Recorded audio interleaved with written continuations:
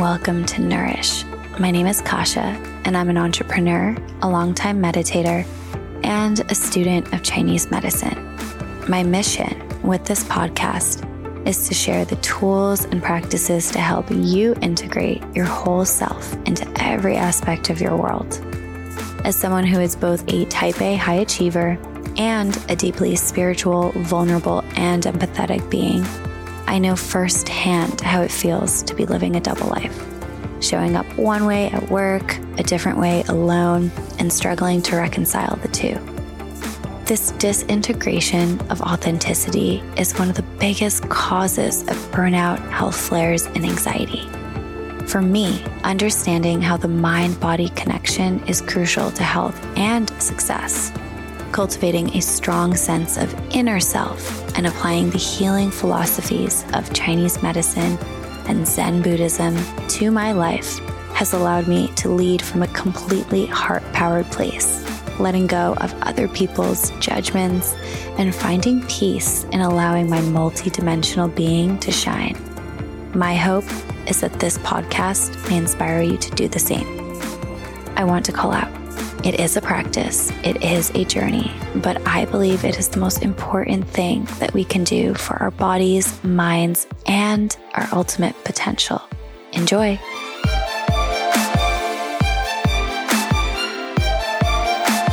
Hello, my friends, and welcome back to the Nourish podcast. Today, I have an incredible guest for you all, Christopher Maher.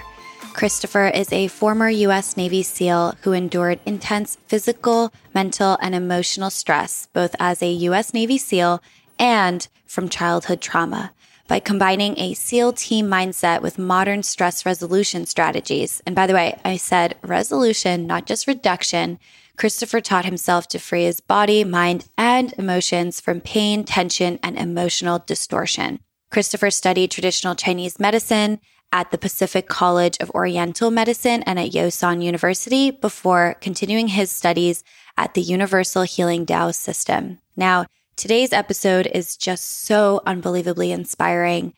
We dive into it all, from Christopher's journey as a Navy SEAL to moving into life as a civilian and what that transition looked like and what it was like to re-identify yourself in the world and really deconstruct a lot of who you have become to create a new sense of self and a new identity as a civilian. We talked about his journey of freeing his mind, the practices that enabled him to balance both striving with a sense of contentment and presence, and how that sense of trust in universal intelligence and in the universal path has allowed him to create beautiful things in this world and do so from a place that is, well, dare I say, fearless.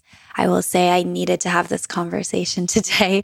As I mentioned earlier this month, I've been deeply looking for speakers who embody in their day-to-day a sense of presence and mindfulness off of the cushion, and leaders who embody a sense of compassion for themselves while they're building their empire or whatever it may be.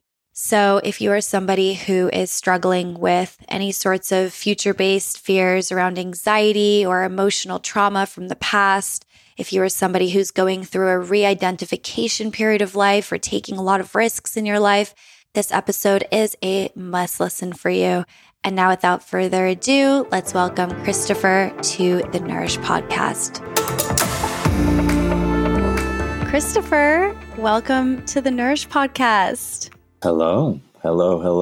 Thank you for having me on. I was telling you right before we started recording that I am so excited to get into this because I truly feel like, looking at your background, you embody yin and yang in one human being. And I find that to be absolutely fascinating to see, like, really both extremes of that in a sense. And we're going to get into it. But before I dive into all the questions that I have, I want to start with a question that I ask each and every guest. And that is, what are 3 words that you would use to describe yourself? Passionate, honest, and capable. Very solid words right there. And I guess I'm not surprised by some of those because you have a pretty incredible journey. And I'm going to read out a bit of it. You are a survivor of both childhood trauma and a survivor of the rigorous and mental physical experience of joining and operating as a U.S. Navy SEAL, which is the most elite military branch. Today, you fuse a background in Chinese medicine with your SEAL style, figure it out mindset. But before we dive into all of that, I want to start by, again, thanking you for your service. Thank you. I know I did this before the call. Don't thank me. I thank you. That's all I got. Thank you. Thank you. Truly. People's gratitude. And look, the country we live in, we live here because we have had men and women who have sacrificed their lives and their time and their energy and their health and their mental and emotional wellness in order to create a space sort of relative to other places in the world, a utopia where people can wake up with an idea or passion and they can invest energy, time, and effort and make that happen. And without that, people are stuck. Right? You go to Europe, whatever station you're born into in Europe, that's your station. Most people in South America, Central America, whatever station you're born into, that's your station. Here, you can be born into one station and 6 years later be in a completely different station. And I like the lateral. I like the upward movement that's possible here. And, we get to live free in a certain way, right? Externally.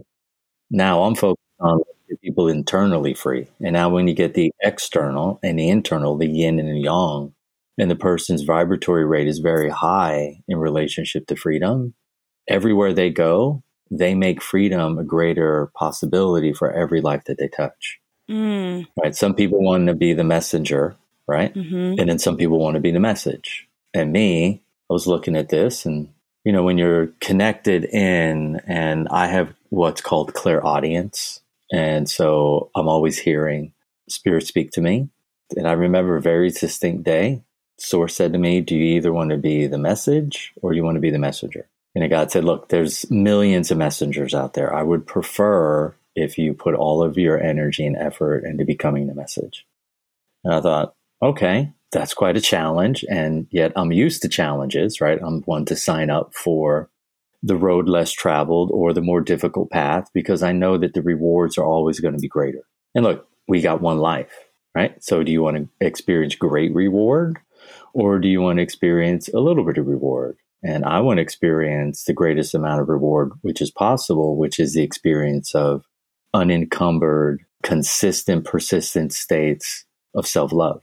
Because I know traveling around the world, doing all the things that I've done, that the only true answer is love, but you can't get to love without freedom. Wherever you're stuck, your access to love is simultaneously limited by dysfunction, right? And, what's a dysfunction? An inappropriate stress state that you've been locked into, that I was locked into as a child that you mentioned earlier about childhood trauma. And after going through SEAL training and being in the SEAL teams in that environment, my capacity to take on enormous amounts of stress was really, really high.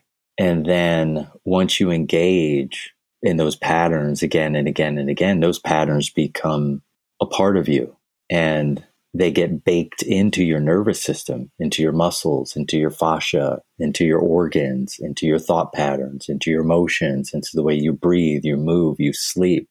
And then one day the pendulum has gone as far as it can go to the left or as far as it can go to the right. And then you have no choice except to go the other direction or leave the planet, right? Take some risk that's too great and lose your life. And I got to the edge and I had to make a choice. And my choice was, like I said earlier, the path that was more difficult. And I've always been like that.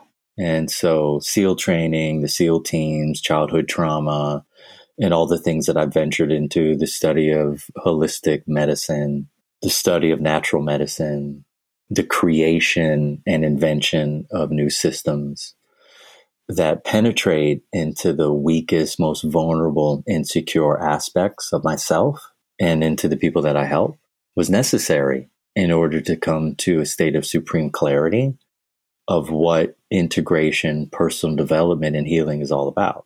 And I'm easily the world's foremost authority in 5 different categories. And I am that way because I put 100,000 hours of investigation and education and experience into this path.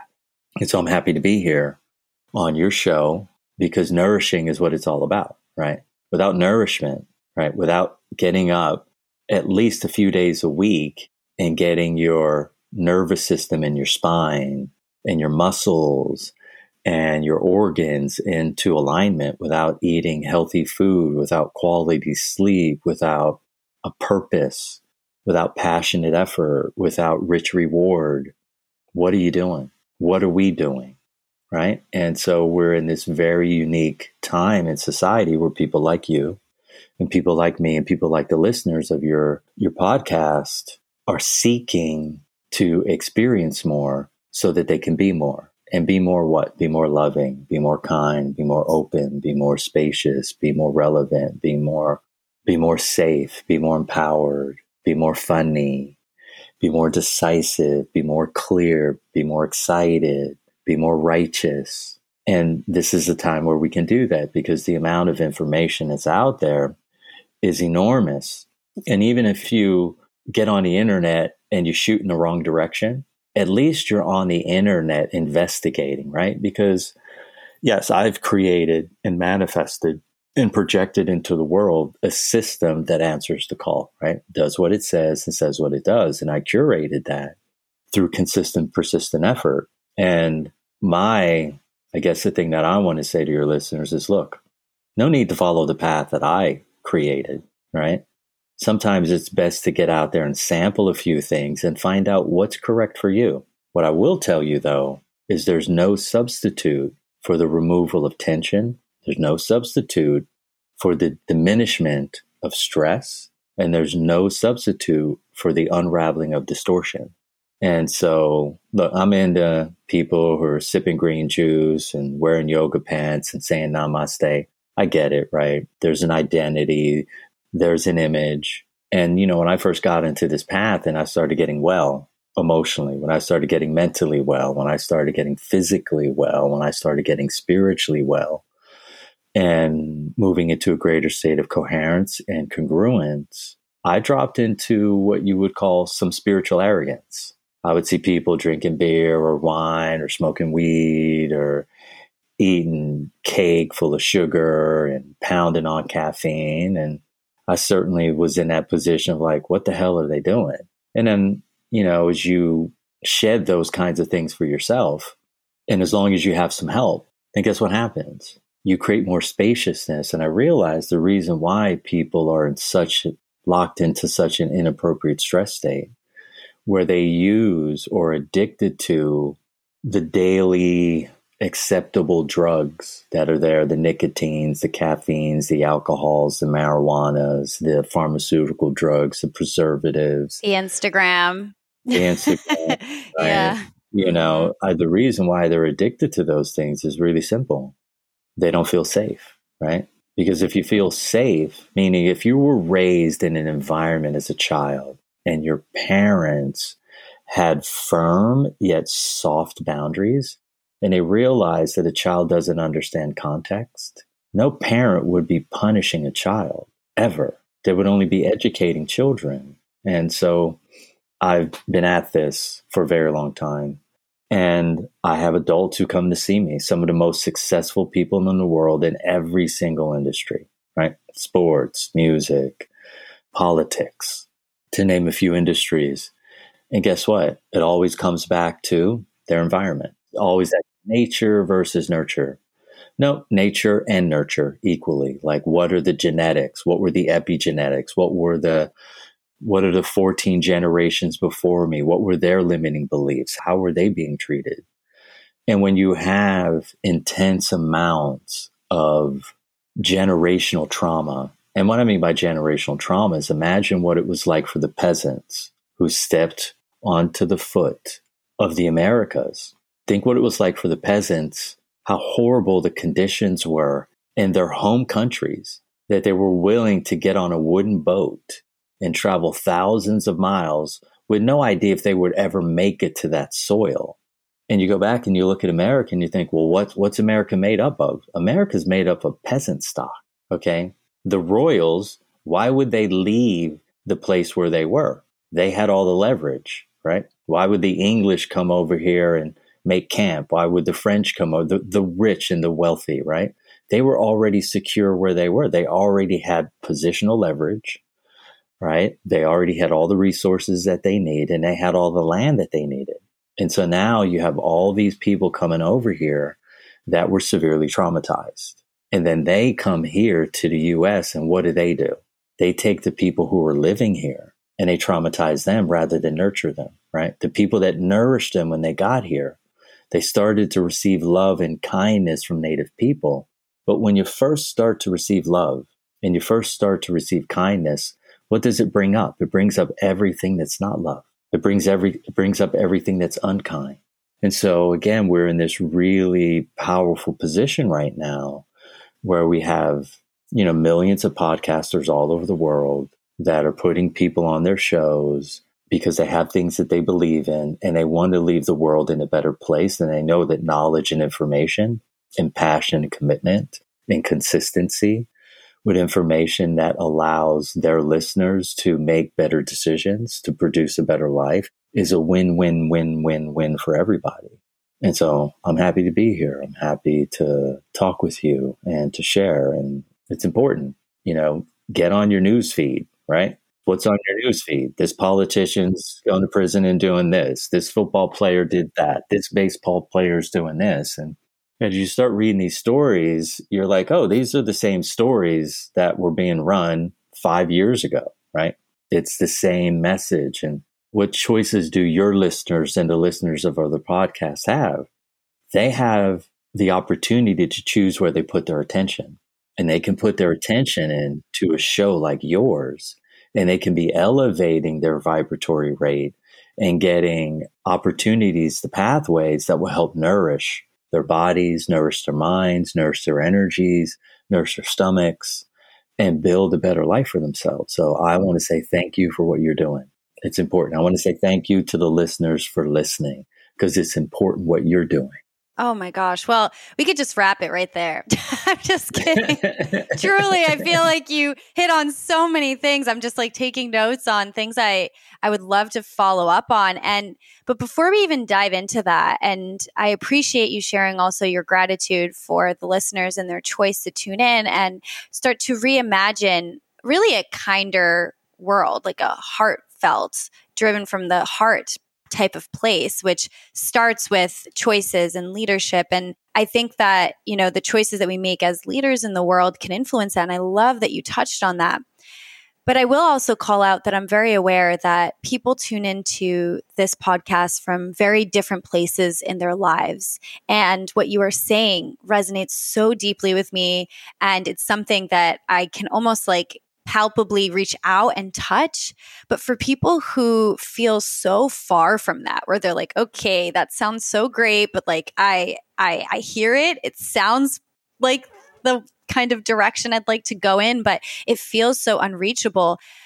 I would love for you to share some context with the audience about your journey of going from, first of all, start by maybe sharing with the audience just a high-level overview of what exactly does it entail to be a Navy SEAL, so people can understand, as you're talking about generational trauma, just even imagining the trauma that you've been through in your own life, like childhood and then adulthood, just to frame a picture, what was that journey like? What does it take to become a Navy SEAL? And then how did you transition from that to the type of person who is sitting here before me and speaking these beautiful words and coming from such a different perspective than I'm certain of the trauma that you witnessed? So start with, I guess, sharing a little bit of context on what is it to be a Navy SEAL, and then I'd love to dive into the rest. I think for each guy that goes through SEAL training in the SEAL teams, their motivation is a bit different. And, when I was in the SEAL teams, I was always asking guys why did you want to be a Navy SEAL? And some guys, they wanted to play with guns and explosives. Other guys, they wanted to jump out of planes. Other guys wanted a challenge. Other guys wanted an opportunity to go to war. And that helped me get clear that everyone has a different motivation. And so the thing that is required in order to move through SEAL training and to get into the SEAL teams is a consistent sense of self-worth. Because if you believe that you're worthy of the things that you want to experience, you'll continue to show up no matter how difficult things feel or things become, or how long and arduous the challenge is in front of you. And each day that you stay in SEAL training and you take a step forward, you build a little more esteem. And some guys in the SEAL teams, they're a lot bigger than I was, like physically, physiologically. They had some more body fat. So for me, my experience of SEAL training was cold, right? Because the water temp is cold. Most things that we're doing are in the water. Outside of the classroom, they're always making you uncomfortable. And you get to a point in SEAL training where you realize it's only about your effort, right? Like, am I going to show up today? Because their job is to heap mountains of stress on you every single day and remind you that the only easy day was yesterday by making the day a little bit more difficult. And, the thing is when you have that experience, when you leave a place like SEAL training and the SEAL teams, you're looking for a challenge every day, right? And how do you unwind out of a mindset like that? How do you unwind out of a body that's now been hardwired and indoctrinated into respond a certain way, right? So then you're always looking for externally, you're always looking for what's that next bit of stress that I can pile onto myself. And SEAL training is, it's painful and uncomfortable and stressful, and then really rewarding and amplifying. Like when Friday hits and you go back to the barracks, you're feeling good about yourself. Okay. And then the next week, you're feeling better about yourself because guess what? You're getting stronger, you're getting faster, you're getting leaner, you're getting more present mentally. The instructor staff, their job is to find your Achilles heel. What is your weakness? And then it's up to the instructors as a group to pour on the heat in that place to see if you're going to break. Because what they need to know, the instructor staff of SEAL training is this guy going to make a good decision when he's cold, wet, and miserable?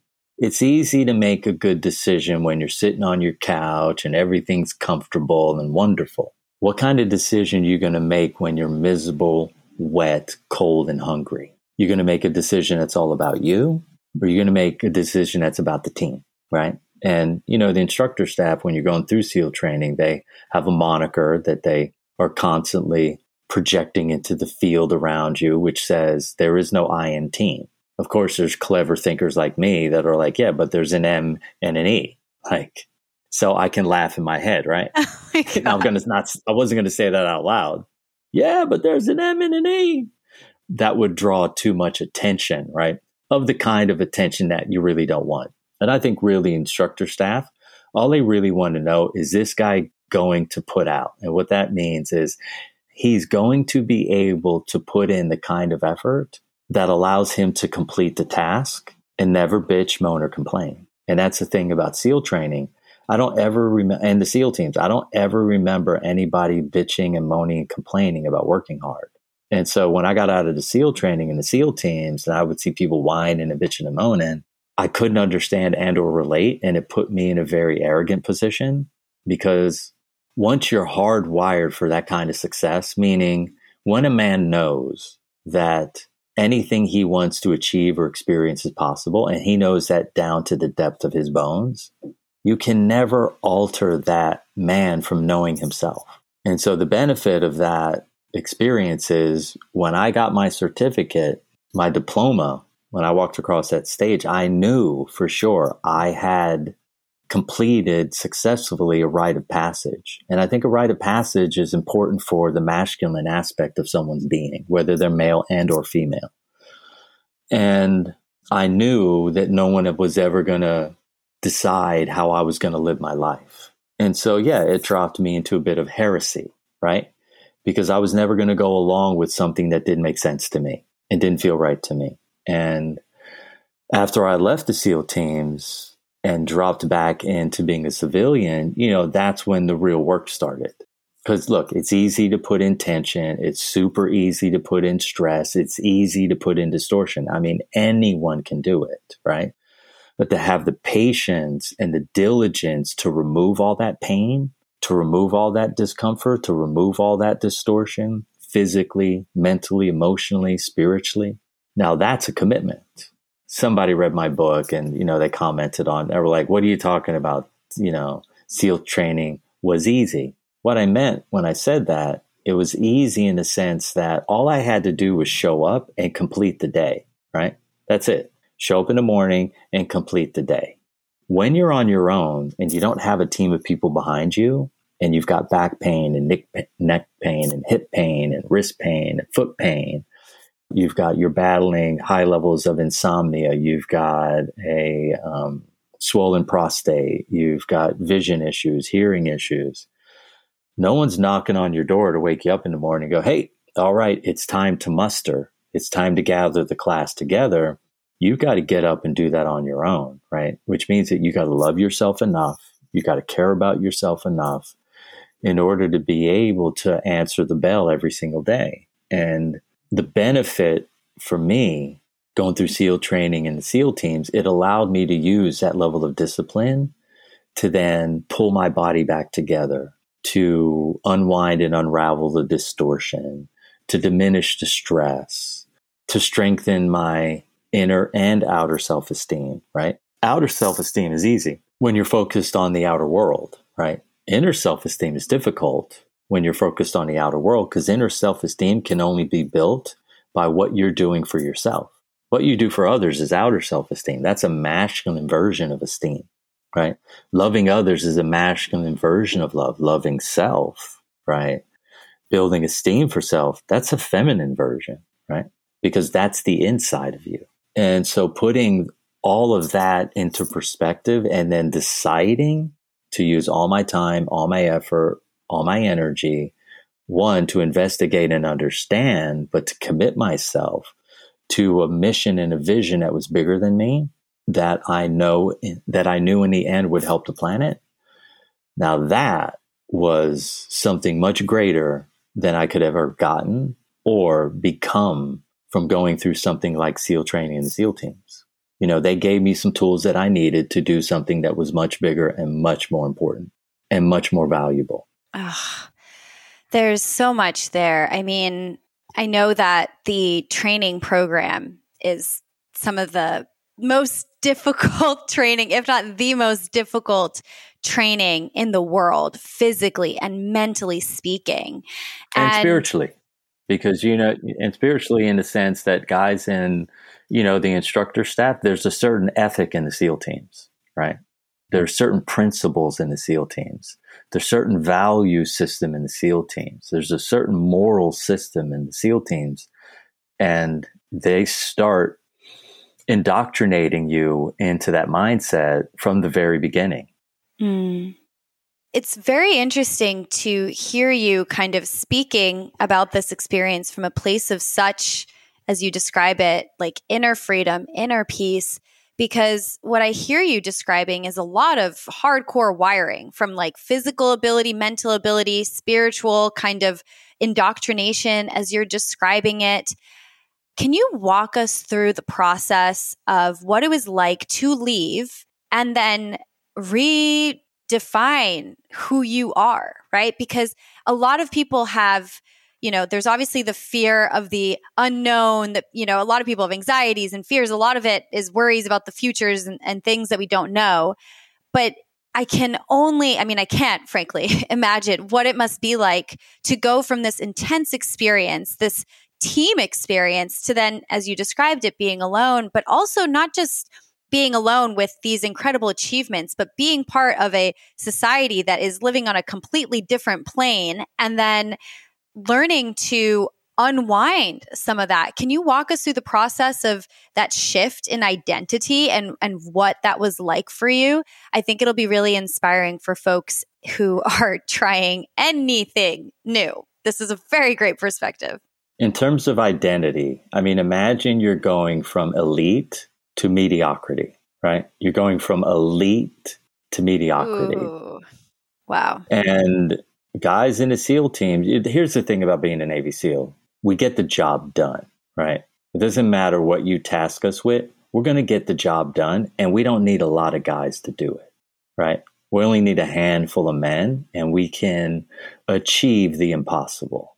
Now you drop out of that environment into mediocrity, right? People are feeling sorry for themselves.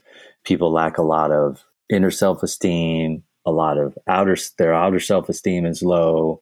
They're focused on complaining. They're focused on excuses. In the SEAL teams, there were no excuses, right? You either got the job done or you didn't. And if you didn't, it could move beyond a conversation into an ass whooping, okay? Because guess why? When you work or you're in an environment and you're training and people could lose their lives, it's a very different mindset. Like if I go to work and I'm an accountant and I got a few numbers wrong, no one's going to die, right? If I go to work and I'm at Starbucks and, I put too much coffee in the cup and I spilled a little on my hand, yeah, I might get a little burn, but no one's going to die, right? If I slept in too long and I didn't get to class on time, no one's going to die, okay? But in the SEAL teams, you wake up every morning and everything that you're doing, if your mind is drifting, if your attention is drifting, if your spirit is drifting, you're absent. And when you're absent, you create problems. And so here I go from full on focus, right? And being around men who are focused and present and locked in, to people who are absent-minded and not present and weak. They've avoided challenges in life. And so how do you drop from elite to mediocrity and then get yourself to a place where you can coexist, right? I can maintain this high level of performance and dedication and devotion to myself and love everyone else equally and create enough space inside of myself to recognize that, hey, guess what? The average Joe or Jane is uninterested in pushing the envelope. And yet that doesn't make them any less. And it doesn't make you any more because you want to push the envelope. And that was a huge shedding, right? I had to shed a lot of my ideas, but I had to open the space in my heart more, right? To take the time to understand, take the time to accept, take the time to forgive, create more conditions and opportunities to be loving and kind and generous. In a lot of ways, it was difficult, but also in another way, it was easy because you don't have the pressure of the team. Any pressure that's going to be applied is solely coming from the inside rather than the outside. In the SEAL teams and SEAL training, there's pressure from the external.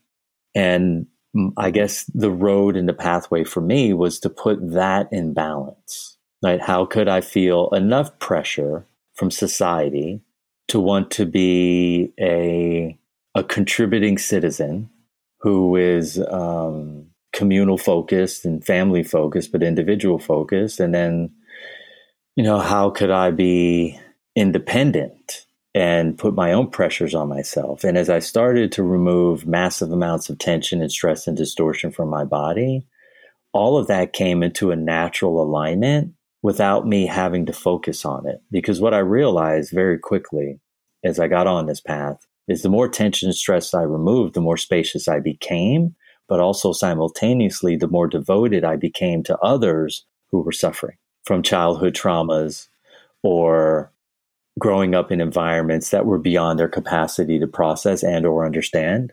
And it gave me a place where I could serve, right? So my dedication towards education of healing and integration became my vocation. Beautifully said. Beautifully said. Okay. And once you get to that place, remember, these were all steps. This is, I'm making it sound very easy, right? Like, oh, it just happened. What happened is I got up in the morning and I put a little attention on removing some tension so that I could be more present. And as I got to witness myself relating in a different way emoting different types of emotions, becoming more emotionally responsible, watching myself become more articulate, watching myself become more patient, more spacious, more clear, more direct, more honest, more open, more willing to go into confrontation for the benefit of someone rather than going into confrontation to diminish them, right? And it's been a fun journey, and it's been rewarding in every single way. I could tell you, it's the only path that I've ever been on, and I called it the True Body Intelligence path, where there is no half step back. There are no half step back. In the path that I created, there are no half steps back. There's only a step forward and another step forward and another step forward. And the beautiful thing is, with the work that's been developed and the way that it's done, every week it increases your physical intelligence, your analytical intelligence, your somatic intelligence, your spiritual intelligence, your emotional intelligence, your environmental, everything continues to get more intelligent. Your familial intelligence, your communal intelligence. And for me, I've always wanted to experience the greatest states of love possible. And so I'm always going to be pushing that envelope. Till the day that I pass, trust me, I will be getting up and doing something very rewarding and powerful that helps me grow that day. And even right before I take my last breath, I will be thinking powerful, beautiful thoughts and intending, setting powerful intent of what I want to experience as a spirit once I exit my body. So for me, this is who I am, right? Through and through, top to bottom, back to front, in to out. So I actually want to dive into that topic because I think you brought something up that's very fascinating, interesting, because I'm hearing a blend of both open-heartedness and acceptance, even in the context of, you've been through intense suffering and now you're integrating into this world where it's almost difficult to relate to people who haven't gone through that. There's that level of acceptance. And yet I also hear quite a bit of contentment. It sounds like peace in that. And also an element of continual, I don't know if it's striving, but like a moving forward action in that, right? And I don't know what the right word is because, in, for example, Zen Buddhism, right? There's this very famous saying by Zen Buddhist monk Suzuki Roshi, which is, "You are perfect just the way you are, and you could use a little improvement," which I find it to be such an incredible quote, really in relation not just to self-improvement, but to how we can approach our lives. And so I'm curious, how has that kind of striving shifted for you? Has it, as you kind of approach now this new career path, this new kind of intention that you're setting in the world? Like, how do you balance an element of contentment with also ambition and striving? Or are those even inappropriate words to describe the way that you're living your life now? I would love to get your thoughts on that because working as a Navy SEAL requires an element of like high achievement, ambition, and really going after the goal at all costs.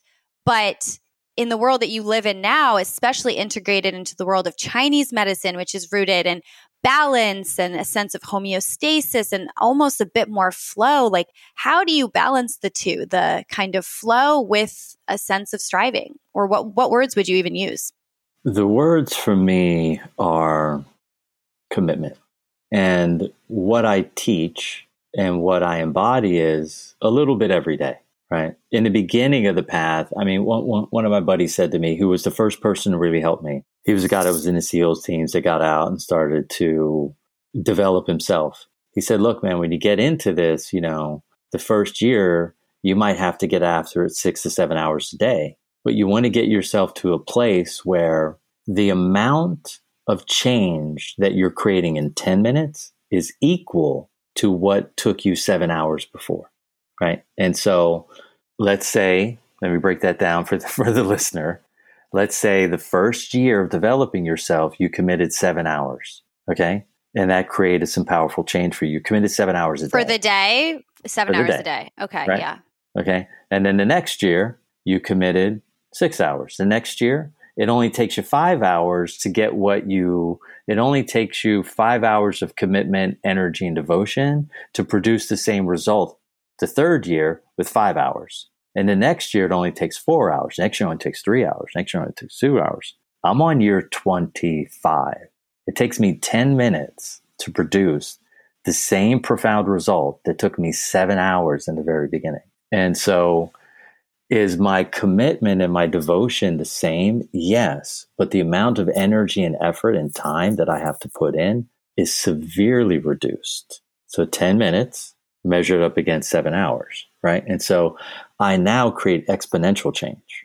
And when we're talking change, are you reflecting on your spiritual path, your mental state, the way that you maintain homeostasis? Like, what are we referring to as we kind of talk about change? Has that also maybe evolved or changed, for lack of a better word, over these past 20, 25 years, right? Yeah, all of it, right? So with 10 minutes, I can create the same amount of palpable change mentally, emotionally, physically, and spiritually, nutritionally, energetically, that took me 7 hours in the beginning. So I came to this path with a body that was full of pain, right? So, the pathway from SEAL to sage was through pain, was through discomfort, was through loss of or reduction of the function of my sense organs or physiological discomfort, right? And so I haven't had that kind of pain in my body since then, right? So I came to the path full of pain, and now I've had 25 years of no discomfort. And I've gone from pure pain to pure pleasure. And when you're in pleasure, 10 minutes produces the same amount of change as what 7 hours produces when you're in pure pain. So pure pain, 7 hours, pure pleasure, I only need 10 minutes to produce the same amount of result, right? And I've always been a very result-oriented person. And I'm self-aware, so I'm always tracking what's going on. I know when I'm mentally absent. I know when I'm distracted. I know when I've had a poor night's sleep. I'm aware of these things and I understand the impact of them. But it only takes me 10 minutes of effort to put it back into homeostasis. I mean, high level homeostasis, where I'm creating new things every single day. Every single day, we're creating new things, new ways of thinking, new ways of moving, new ways of breathing. Everything continues to evolve because of the level of consistency and the amount of time that's been put into it, but also the efficacy of the work. So I'm definitely hearing, and I'm almost seeing like a visual of like, as you kind of come out of it and you started on this path of physical, spiritual, mental healing from all that you've been through. It's like there's this like upward trend until you get to a point where it actually slopes down on the other side in terms of the intention stays consistent, but perhaps the time and the level of energy that's required shifts at a certain point. And yet the trajectory maintains the same. So it's still, yeah, of course. So like the level of effort perhaps is like increased at the beginning and then that goes down over time while of course the progress curve continues to go up. And I think that's beautifully said. I'd love to get your thoughts though on, you mentioned maintaining a state of presence. And I feel like that can sometimes be almost at odds with the state of being results oriented. And so I would love to get your thoughts on that because I feel like in our society, especially today, there is this incessant pull towards focusing just on the product. But as you kind of eloquently stated, like it's actually the process got you to where you are today. And it's kind of an ever moving journey. And so what is your perspective now, right?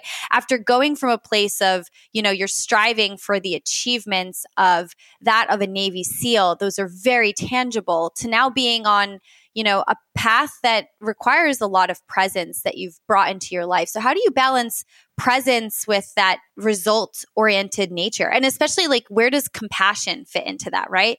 And by the way, I ask for myself, but also for my audience who I know would describe themselves a lot of the time as like mindful type A's, right? So going after the goal, being results oriented, but then also how do you fit in a bit of self-compassion or like elements of presence? Like, how do you balance those two? And I think that's something that, Chinese medicine and that theme of balance eloquently starts to bring up in terms of healing. So what is your point of view on it?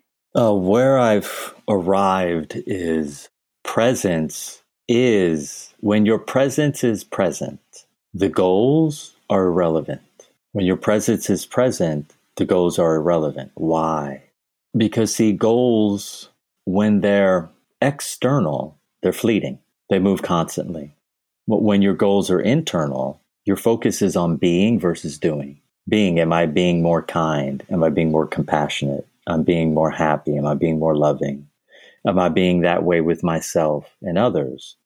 And the only way to activate and elevate your presence is to focus on the internal, meaning doing things in the beginning that allow your chi, your energy, your consciousness, your shen, your spirit to flow unencumbered, so that the inherent intelligence that's already inside of you can begin to unify between all of your organ systems, all of your meridians, and all of your muscles to pull you into what you would call an amalgamated being. When you're in an amalgamated state of expression, that means that your physical, mental, emotional, and spiritual have unified into one. And when they unify into one, you're operating from presence rather than goals.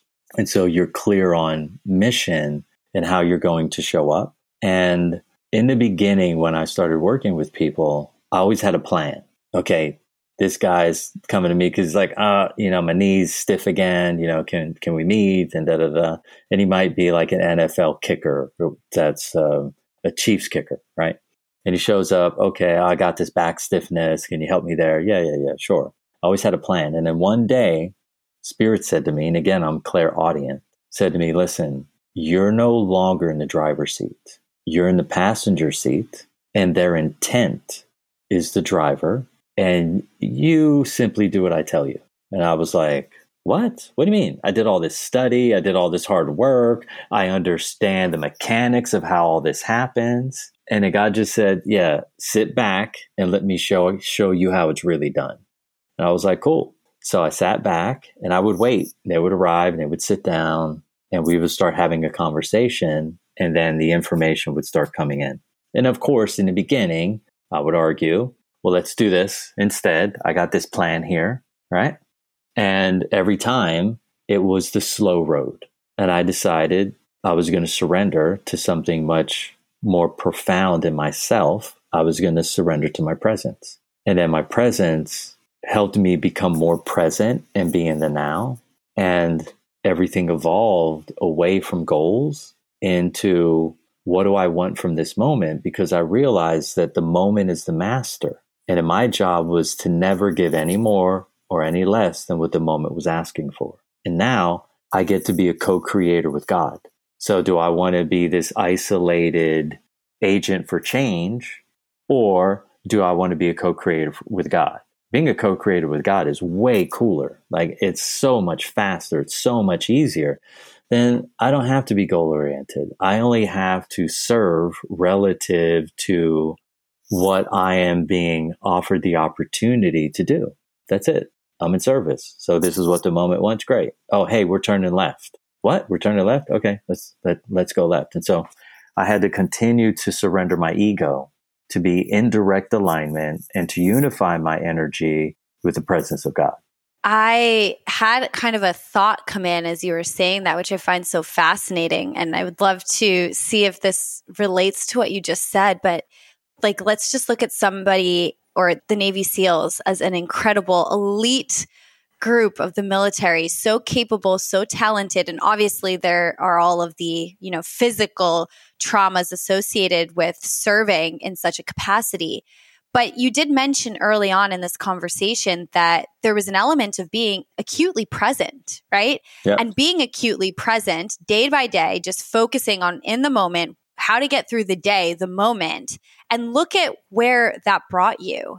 I just had this kind of epiphany, and I see you nodding your head, but it's almost like there's this element of focusing on the present doesn't mean that there's like necessarily a trade-off of moving forward either, right? I don't know. I don't know if that was like a good analogy, but it's just actually exceptional to see that, right? Yeah, I mean, if you step back for a moment in your life and you analyze the playing field, you will come to the conclusion after you have one synchronistic experience that you're not in charge.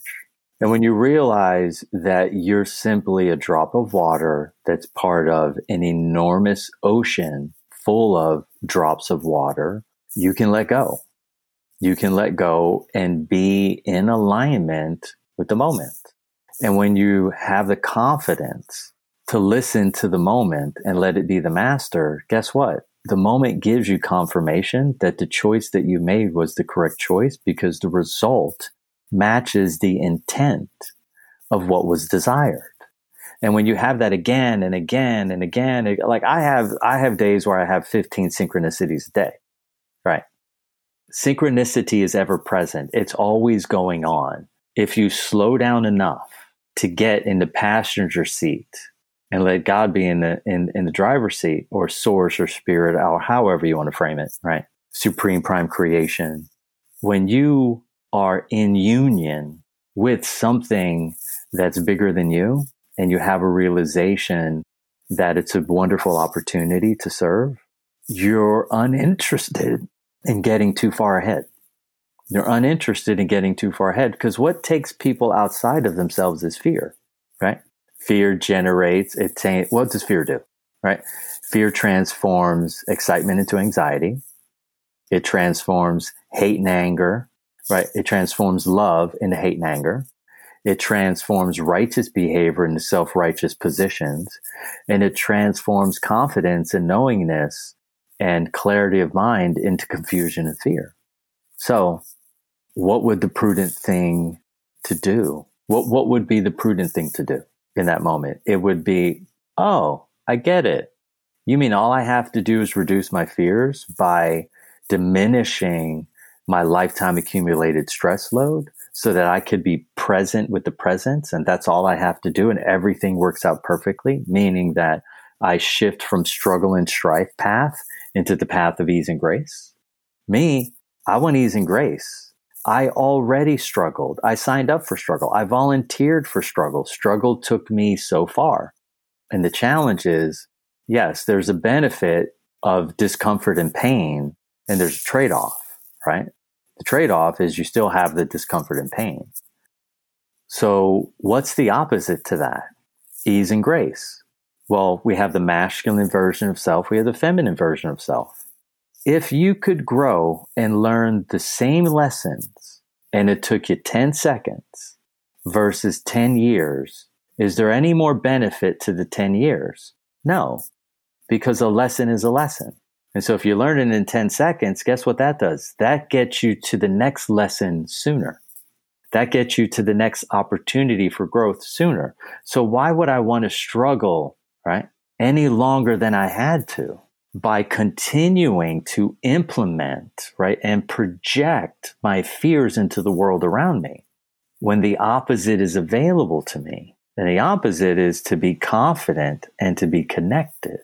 And the question is, how do I do that effectively enough year after year to where I can get to a state of supreme clarity, consistent states of loving kindness, have a supreme quiet mind, have very grounded emotions? How do I do that? I put in a little time every day and a little effort, and that's where I stay. That's where I sit. And when you're sitting in that position, your vision of reality changes because now you're looking at the map of the world from above rather than down from this very tiny view, and everything is to your left and your right, and you can't see what's going. You can't see the bigger picture. It's important to understand the bigger picture. It's important to be able to see how the past is connected to the present, and how if I maintain this state of presence, how that could impact my future.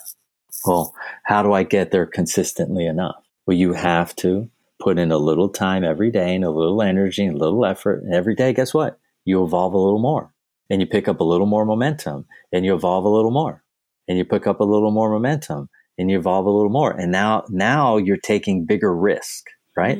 Because you trust And more. now that I'm taking it, because you trust more. And who do you trust more? You trust the universe more. You trust the galaxy more. You trust the solar system more. You trust Mother Earth more. You trust that everything that's in front of you is meant to be there. And now I'm no longer competing with God because I'm seeing things for what they are. I'm adding nothing and taking nothing away. I'm simply being present with the presence and trusting that everything will work out because I have had 10,000 confirmations that something bigger than me is in charge.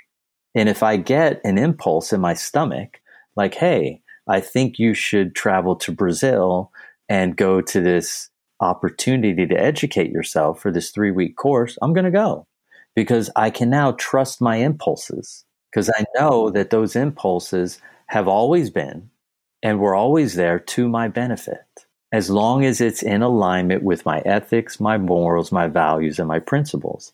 Are the things that I'm taking into my body? Are the things that I'm taking into my energy? Are the things that I'm taking into my mind, are they whole or are they fragmented? Well, if I reduce the fragmentation and I bring in things that are more whole, guess what happens? I begin to mend my mind. I begin to mend my emotions, and I become what? Mentally and emotionally well.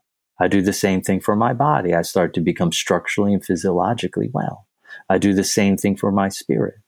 I start to become energetically and spiritually well.